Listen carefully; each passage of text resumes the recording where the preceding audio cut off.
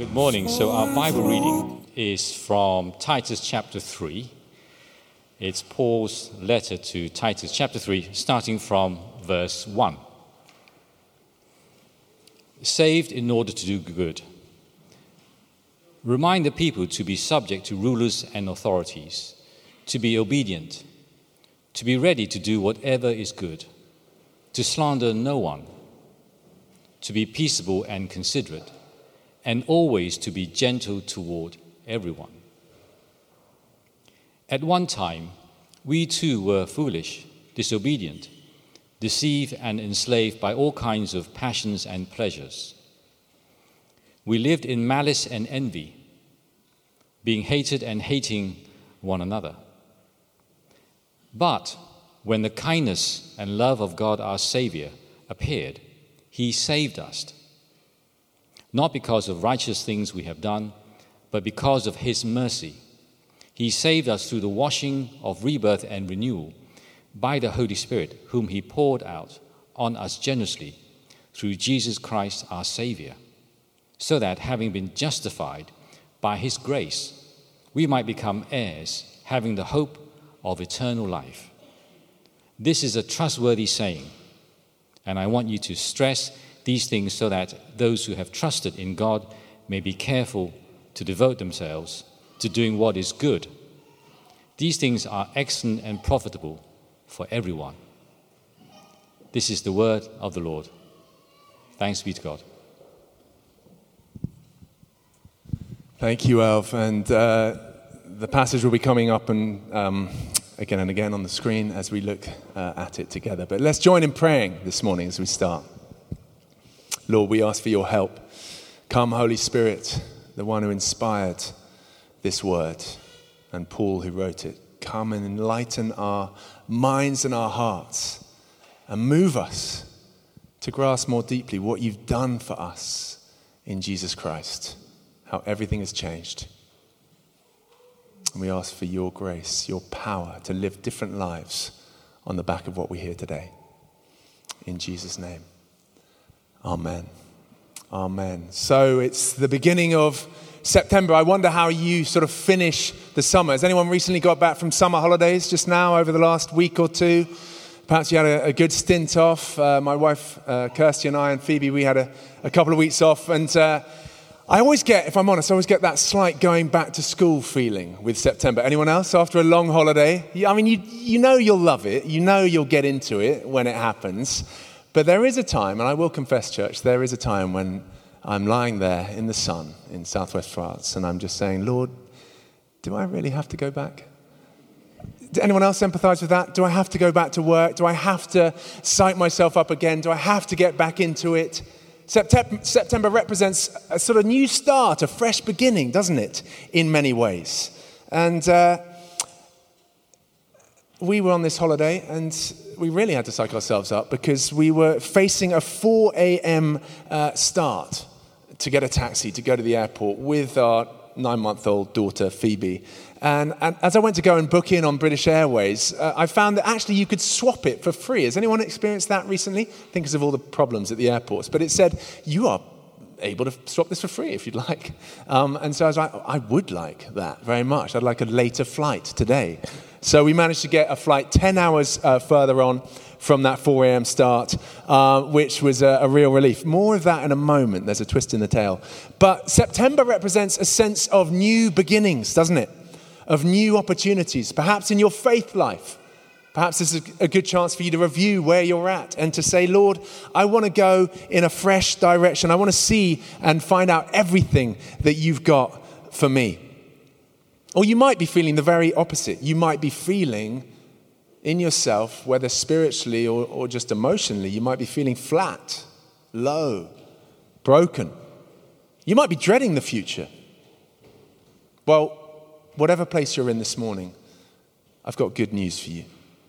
And it's because it's not my news, it's news coming from the Word of God. I've got good news to share. But at the outset, what is the vision?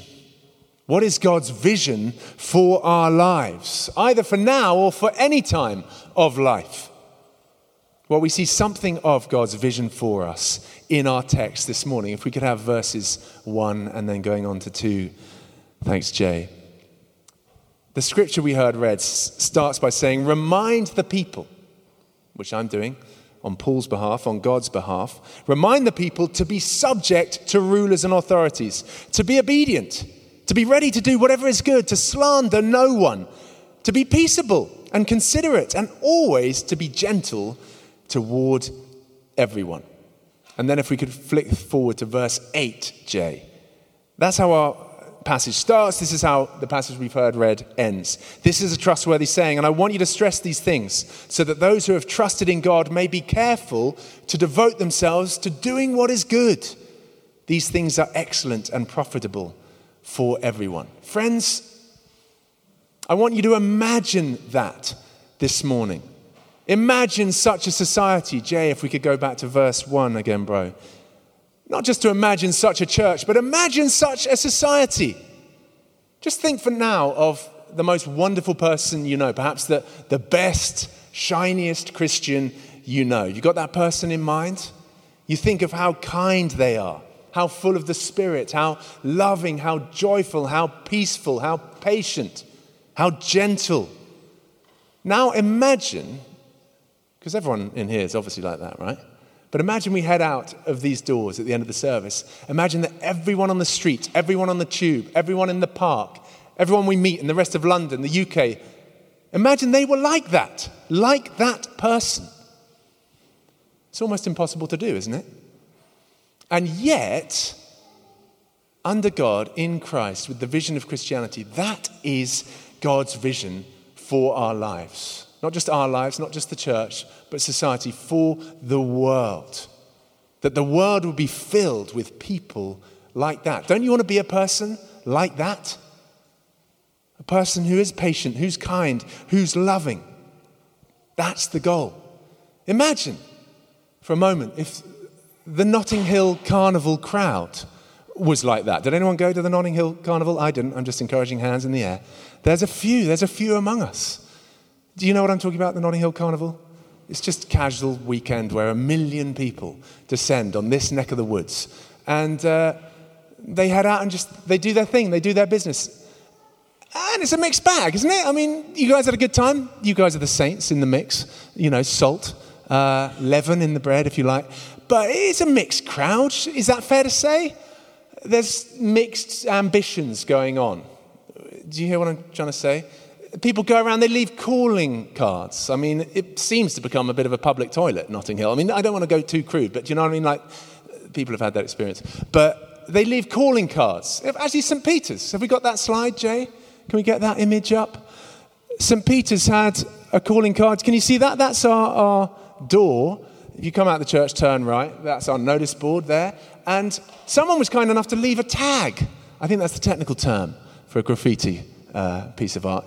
They tagged us. I don't know what language. Anyone know what language that is? I think it might be tongues. Might need an interpretation. But I think it says Jesus loves you. I'm going to go with that. Anyone else?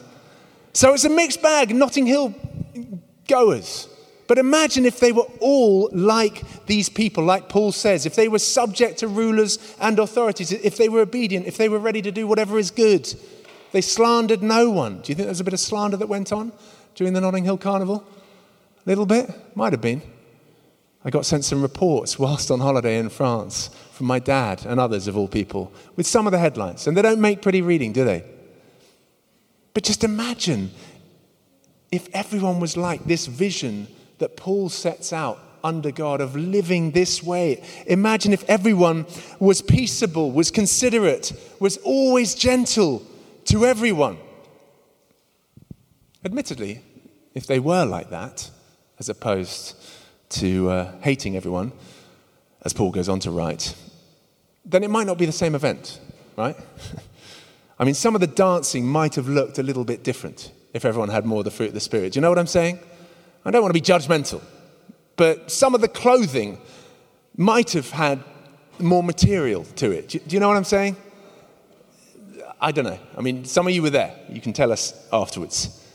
But imagine if they lived out this vision of verse 1, Jay. Sorry, not just you, Jay, everyone. But thank you for verse 1. What a beautiful gathering that would be. As Paul goes on to write, it would be excellent and profitable for everyone if we lived this way. So friends, if that's the vision, if this is the kind of person and the kind of people God wants us to be, then the question is, how do we get there? How do we get there? I mentioned Kirsty and I have just been on a couple of weeks holiday, and the last week of that, we had the chance to go to my mother's place in southwest France. I haven't been for years, actually. And life's changed a bit over the last 9 months, 10 months since Phoebe arrived in our lives. And holidays, anyone else, parent, holidays seem to have changed shape now. And it looks like they might have changed shape forever. So the destinations change. I mean, lying in the sun for hours at a time, just getting a tan and flopping in the pool, that don't seem to happen as much. Am I right, Florian? That seems to be the way. Thank you, Lord. A refining fire. So even our travel plans need to change. So when we go somewhere, we seem to have as much stuff as is required to fill a small flat, just for one baby. So we take our car with us, and someone was kind enough to donate me their old Volvo V70. Anyone know the one? An estate car. I've gone on about it before. I won't ever stop going on about it. What a beautiful piece of engineering. And we take that everywhere. And so we drove down to southwest France, 660 miles across 2 days. The car packed to the gunnels with stuff. We made it all the way there. But the deeper we went in France, the hotter it got. So we saw 30 degrees. 32, 35, 37, 39, aircon on. We're just like, it's lovely in here. You know that moment where you open the windows and actually you're driving at sort of 60 miles an hour, but the car gets too hot just from the air. I mean, that's how hot it was. Went 39, finished up at 41 degrees. But the Volvo made it through. And we unpacked, we made our way there, got to my mum's house. And then the next day I got up early and I went to get in the car to go and get us some fresh croissant for the day. We had some friends staying as well. So I tried to start the Volvo. It's turning over, but it isn't kicking on. And I get out and I sort of bang it and open the hood and look at an engine and think, I have no idea how you work, but I've done what I can. Close it again, go back, try it again. It's not starting. It's broken down. Nothing works. We're trapped. We're stuck. It's good for nothing in terms of its vision of being a car and getting us where we need to go. It is good for nothing. Luckily, we've got breakdown cover through Nationwide Bank, pay for the privilege. They come and they pick it up, they take it off. We need to get a hire car. It's an adventure getting home. We'll come to that in a moment. But friends, the fuel pump had gone. And there's a certain seal that is very rare to get because it's a very old Volvo. They've actually stopped making this Volvo, do you know? Did you see that in the news? So it's going to become a collector's item. So I'm open to offers if you want to lay your hands on this thing. It's going to go up in value. But they struggled to find it. And actually, when it came to us leaving, they still hadn't found it. So we had to be jetted out of there. And the insurance paid for flights. And they've now found the part. I've got to go down to France next week to pick up the car. But my point is this, friends. That car was not going anywhere. And if our vision, which our vision was to return to London, well, there was no chance of doing it with the car in that state. And friends, if God's vision is for us to be these kinds of people, obedient, ready to do whatever is good, verse 2, please, Jay. Not to slander anyone, to be peaceable, to be considerate, to always be gentle toward everyone, and all the rest of it in the Christian life, if that is God's vision for us to be these people, then how are we going to get there? Because we don't have a great start in our natural abilities. Paul goes on to explain his starting point and his hearer's starting point, and perhaps your starting point, which is the human condition. He goes on to write in verse 3, at one time we too were foolish, disobedient, deceived and enslaved by all kinds of passions and pleasures. Do you think there are a few passions and pleasures being lived out, being practiced at the Notting Hill Carnival? From knowledge and experience, I know that happens. Paul's saying he was one of them. That's how they lived, enslaved by all kinds of passions and pleasures. He goes on to say, we lived in malice and envy, being hated and hating one another. malice, envy, hating one another. Quite the opposite of being gentle toward everyone, which is God's vision for our lives. Disobedient, deceived, enslaved by all kinds of passions and pleasures. Interesting, isn't it? That pleasure can enslave.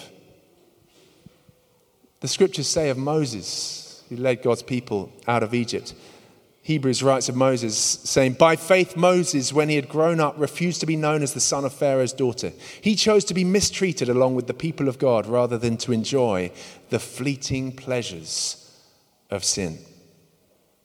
Just a thought worth noting. But note that he begins this list in verse 3 by saying that at one time we too were foolish. And I want to suggest, friends, that foolishness is the foundation of all these other errors, of all the rest of the chaos that flows. It flows from foolishness. Why? Well, because the Bible says, describing and articulating what foolishness means, the Bible says that the fool says in his heart that there is no God. In other words, the fool, in God's eyes, is the one who doesn't believe in him, is the one who looks at the wonders of creation and the universe and chooses to conclude, nope, just an accident, just here by chance, no one behind it. And yet that wasn't Paul, right? The author of this letter to Titus. Paul had always been a believer. He was a good, upstanding Jew. He was a Pharisee, for goodness sake.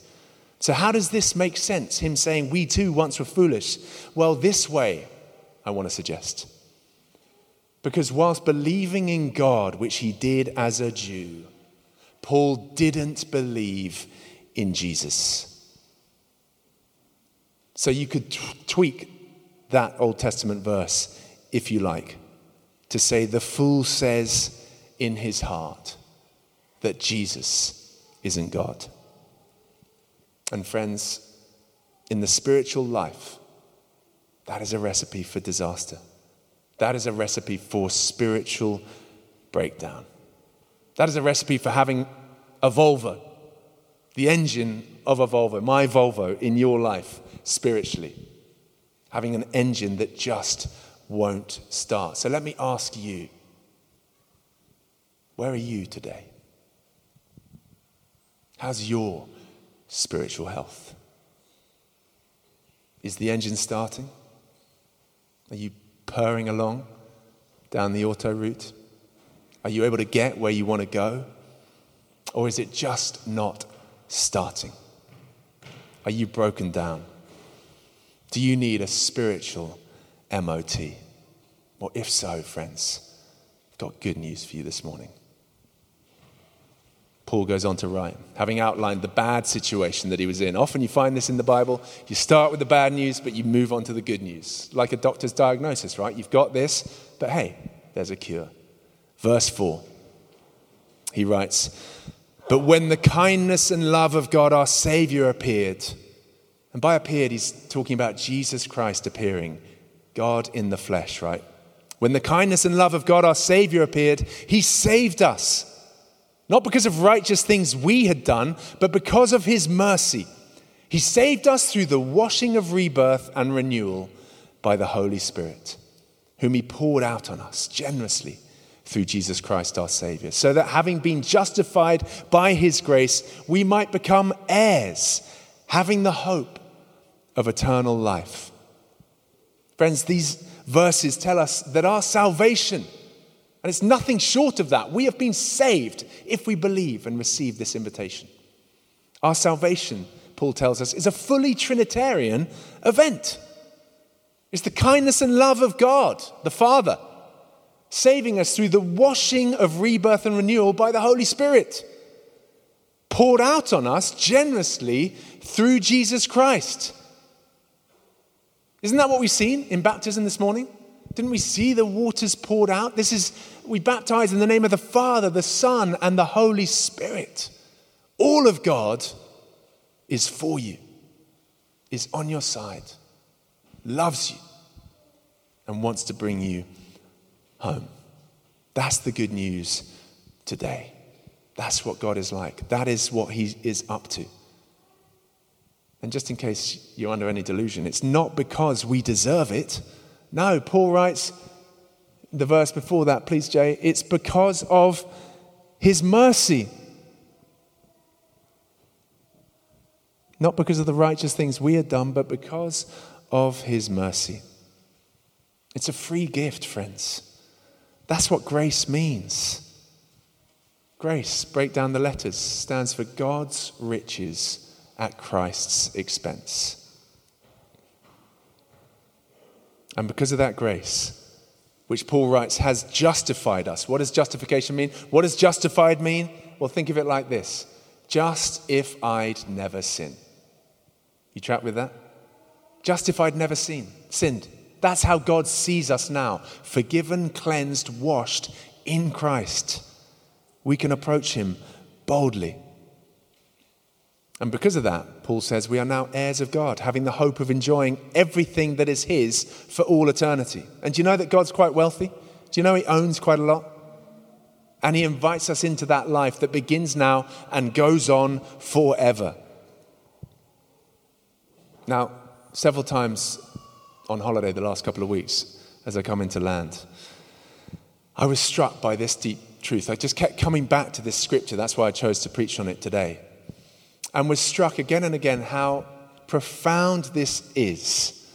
If we could go to the verse. That's the right verse. Thanks, Jay. How profound it is that something deep has happened to each one of us. If you're a Christian here today, if you've been baptized, if you trust in Jesus as your Lord and your Savior, something profound has happened on the inside. Our inmost nature has been transformed. Can I get an amen for that? Isn't that good news? Hands up if you know that your inmost nature, if you were left to your own devices, you might not make it there to glory. You might not have the beatific vision. You might not see God face to face. Who knows, they need a little bit of help this morning getting into God's presence. Well, the six of us will have a great time when we see him face to face. Friends, that's all of us. If you're here today and you're one of those guys who are like, I don't believe it, then just please receive it with my heart, with my compassion, with my love. You need this, friends. God is a consuming fire. None of us can approach him in and of ourselves. But through Christ, we can approach him boldly. And as we do, something happens on the inside of us. We get transformed. Our inmost nature is changed. Paul refers to it being renewed. Saved us through the washing of rebirth and renewal. There's a washing of renewal that we've spoken of happening with the christening, with the baptism this morning. That's what the waters speak of. We are renewed. If you're part of St. Peter's, you will know. Has anyone noticed how nice the floor is looking? Isn't it looking beautiful? If you're here for the first time, it's like, it looks like a wooden floor. Well, you should have seen that wooden floor. It was dark. It was scarred. It was in a terrible condition. And yet we didn't lay down new planks, no. We just sanded back, and I saw it happen over a couple of weeks, sanding it 3, 4, 5 times to reveal the true nature of the wood. And then to re-varnish it, re-protect it, to bring it out. Friends, your life can be more than what it is today. We are made in the image of God, but that image has been covered up. It has been scuffed. It has been sullied, but it has not been lost completely. Amen? You can be made new. And through what God has done for each and every one of us, through Jesus Christ on the cross, we can be renewed. We can be made holy. We can be reborn. He saved us through the washing of rebirth. Friends, we're born once physically, but each of us needs to be born again spiritually. And this is what has happened to us in Christ. And this, if you don't yet know Christ, is the invitation for you. And you can come to him today. Friends, I don't know where you're at today. You might be flying spiritually, in which case, great, keep going. Just remember, it's not because of anything you've done. It's his mercy, his grace. Or you might feel a bit more like my old Volvo. You might feel spiritually flat and dead. Well, I've got good news for you. Because God can get you home. Just like our breakdown cover got us home by paying for those flights. But equally, or even more excitingly, he can make you new. Just like the garage is going to do tomorrow. Because they found the part, that very rare part. And they're going to fix Valerie, the Volvo. Isn't that good news? Can I get an hallelujah for that?